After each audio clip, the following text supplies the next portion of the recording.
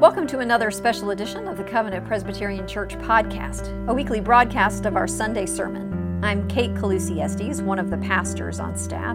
Covenant Presbyterian Church is an open and affirming congregation. Our primary mission is to equip God's people to serve Christ in the world.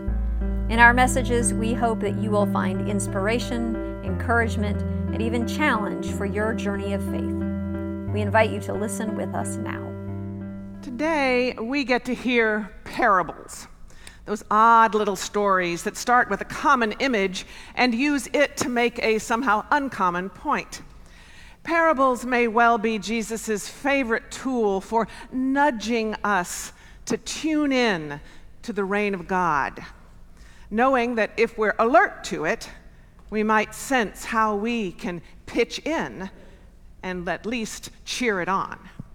Now, whenever we're talking about the reign of God, which we are called to look for and work for and pray for and live into, whenever we are talking about the reign of God, we are at the very limits of language. Even Jesus, the great teacher, great storyteller, the great and good Son of God, even Jesus couldn't tidily articulate the reign of God. Instead, we hear him saying, well, it's like a woman who took some yeast. It's like a man who found a pearl, a man who lost a sheep, a woman who lost a coin. It's as if a younger son were to take his inheritance, as if a merchant, as if a widow, as if a Samaritan. Those are all parables from Jesus. And they all include human action. That human action is, yes, certainly eclipsed by God's work, and yet it is part of God's reign. And I think Jesus wants us to notice that. But why does Jesus churn out so many of these odd little stories? I wonder if it's because he knows that we need to be reminded over and over and over and over to be on the lookout for God's inbreaking reign. Why? So that those of us who are feeling strong can get on board and help make it happen. And those of us who are not feeling strong can trust that it is happening. So, as you listen to these two little parables from Jesus, ponder, what would Jesus want us to be looking out for? Listen, wondering how you might get on board. Not because God needs our help, but because we need to be contributing to something beyond ourselves.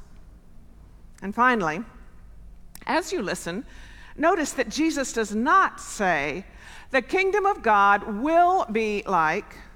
No, Jesus says, the kingdom of God is. This is the Gospel of Mark, chapter 4, starting with verse 26.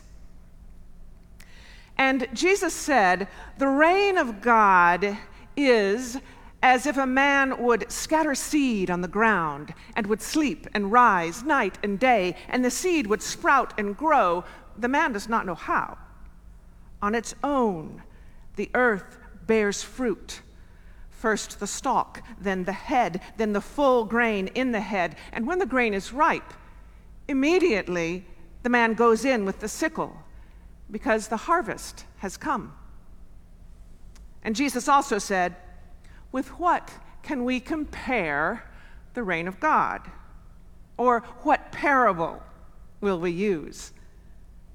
It is like a mustard seed, which, when sown upon the ground, is smaller than all the seeds of the earth. Yet when it is sown, it grows up and becomes greater than all shrubs and puts forth large branches so that the birds of the air can rest in its shade. With many such parables, Jesus spoke the word to them as they were able to hear it. This is the word of God for the people of God. Thanks be to God. Several summers ago, Clark and I visited my Aunt Jean and cousin Chuck in Madison, Wisconsin.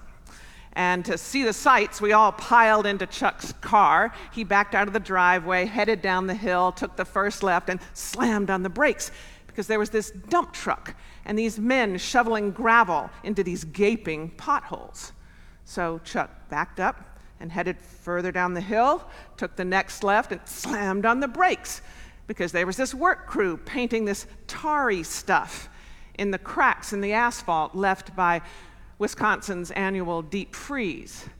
Chuck hesitated momentarily, then backed up and headed back up the hill, past his house, took the first right, and that street was happily clear. He kept going for a couple of blocks, took another right, and slammed on the brakes because, yes, there was another utility guy there in an orange vest and a stop sign. At this point, Chuck took a deep breath and then said, "In Madison, there are 2 seasons, winter and road construction." This sort of awareness of seasonal patterns that roll along beyond human control is not unique to my cousin, nor is it limited to Madison, Wisconsin. Humans have long noted the predictable pattern of sun, moon, and stars, even building temples that functioned as calendars and linking worship with agriculture. So Jesus is in good company when he starts riffing on seasonal patterns and plant life. In today's first parable, a person scatters seeds, and then the laws of nature, the laws of God, take over, and each seed progresses through its seasons. It sends forth a tender green shoot. It brings forth a bud, and then it produces fully fledged fruit. The person who scattered the seeds has nothing to do with this dependable pattern.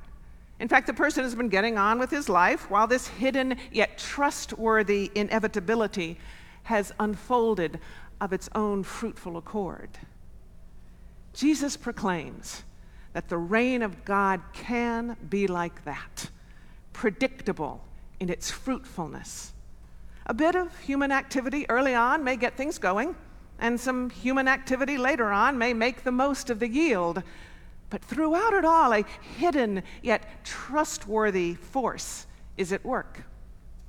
And Covenant Presbyterian has sown seeds and then gone about its business while those seeds took root and grew. I think of my colleague, Kate Calusi Estes. Since she's not here, we'll talk about her. Raised in this congregation, Kate learned from you to work for social justice. And then years later, when she heard a call to ordination, you supported her in that journey. 2 decades later, during an addlingly difficult year in which y'all could not gather in person, even as you bid farewell to 2 pastors. What a helpful harvest that Kate would be asked to serve here during that season. That, Jesus would say, is what the reign of God is like.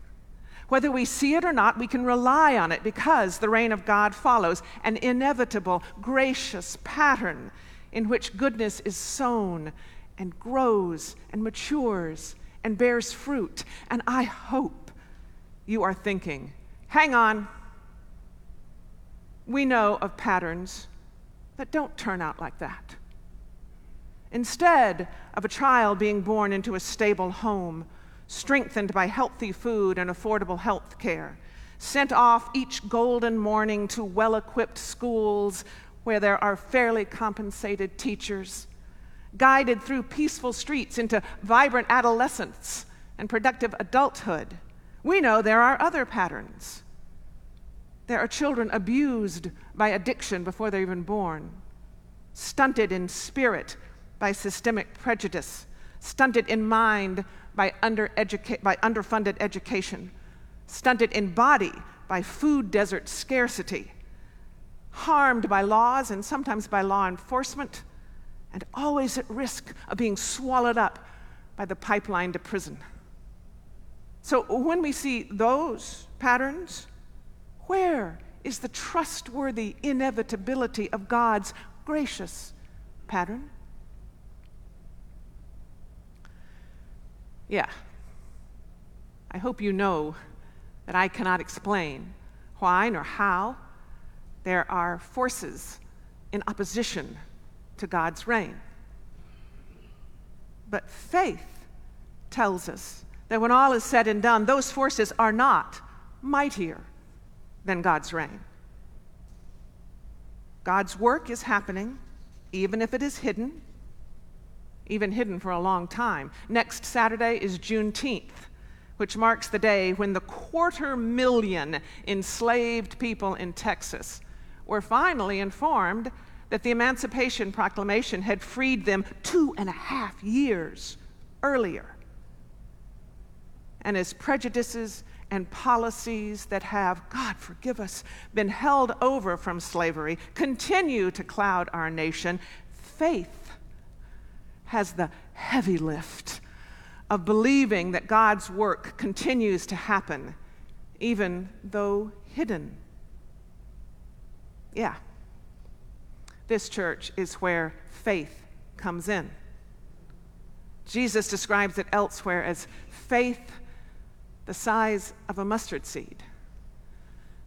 And so I want to tell you about my first encounter with mustard seeds.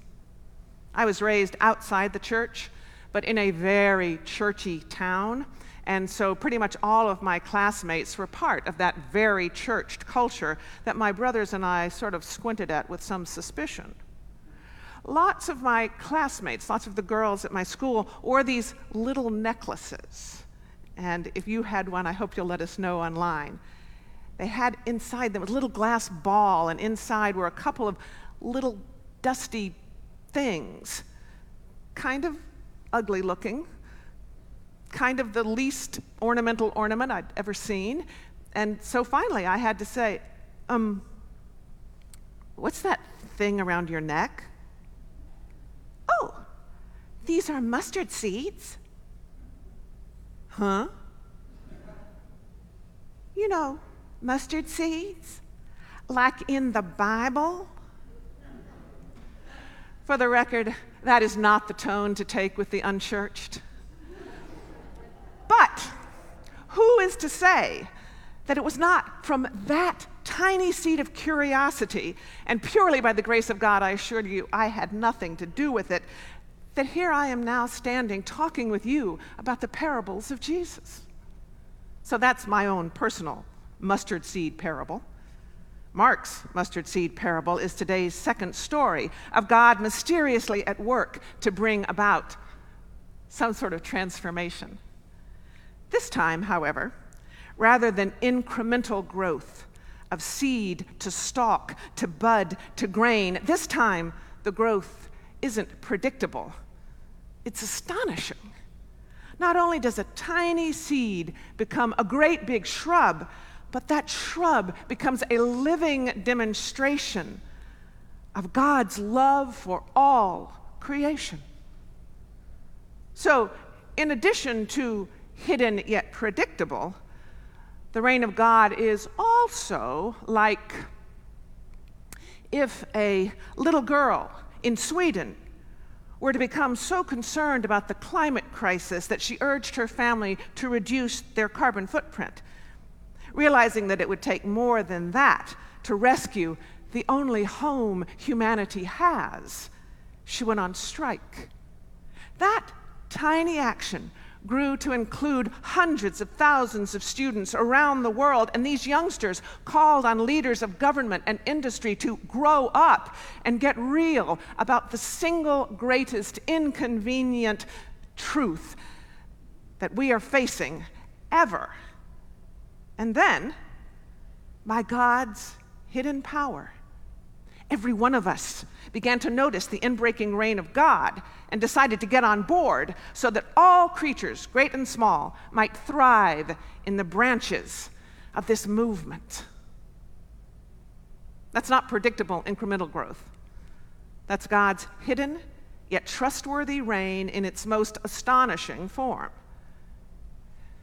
And no, that parable isn't fully realized yet, because the inbreaking reign of God isn't finished. It is underway and it is ongoing, but it is not yet a done deal.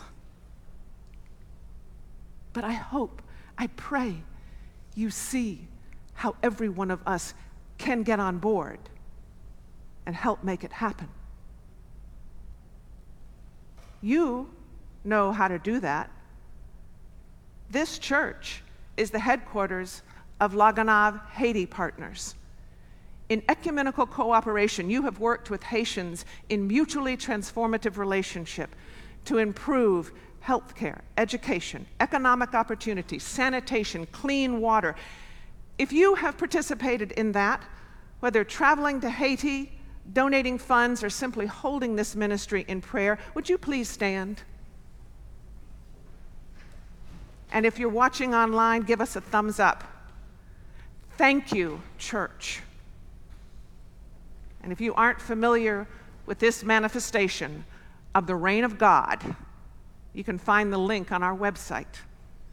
While you're there, don't miss the blog post by Covenant's own Allison Kaufman. You might call it The Parable of the Old Mack Truck. Jesus told far more parables than I have just told, helping his disciples notice the inbreaking reign of God so that we can trust that even though hidden, it is happening, so that we can get on board and help it happen, whether incrementally or astonishingly. Let's do that, church.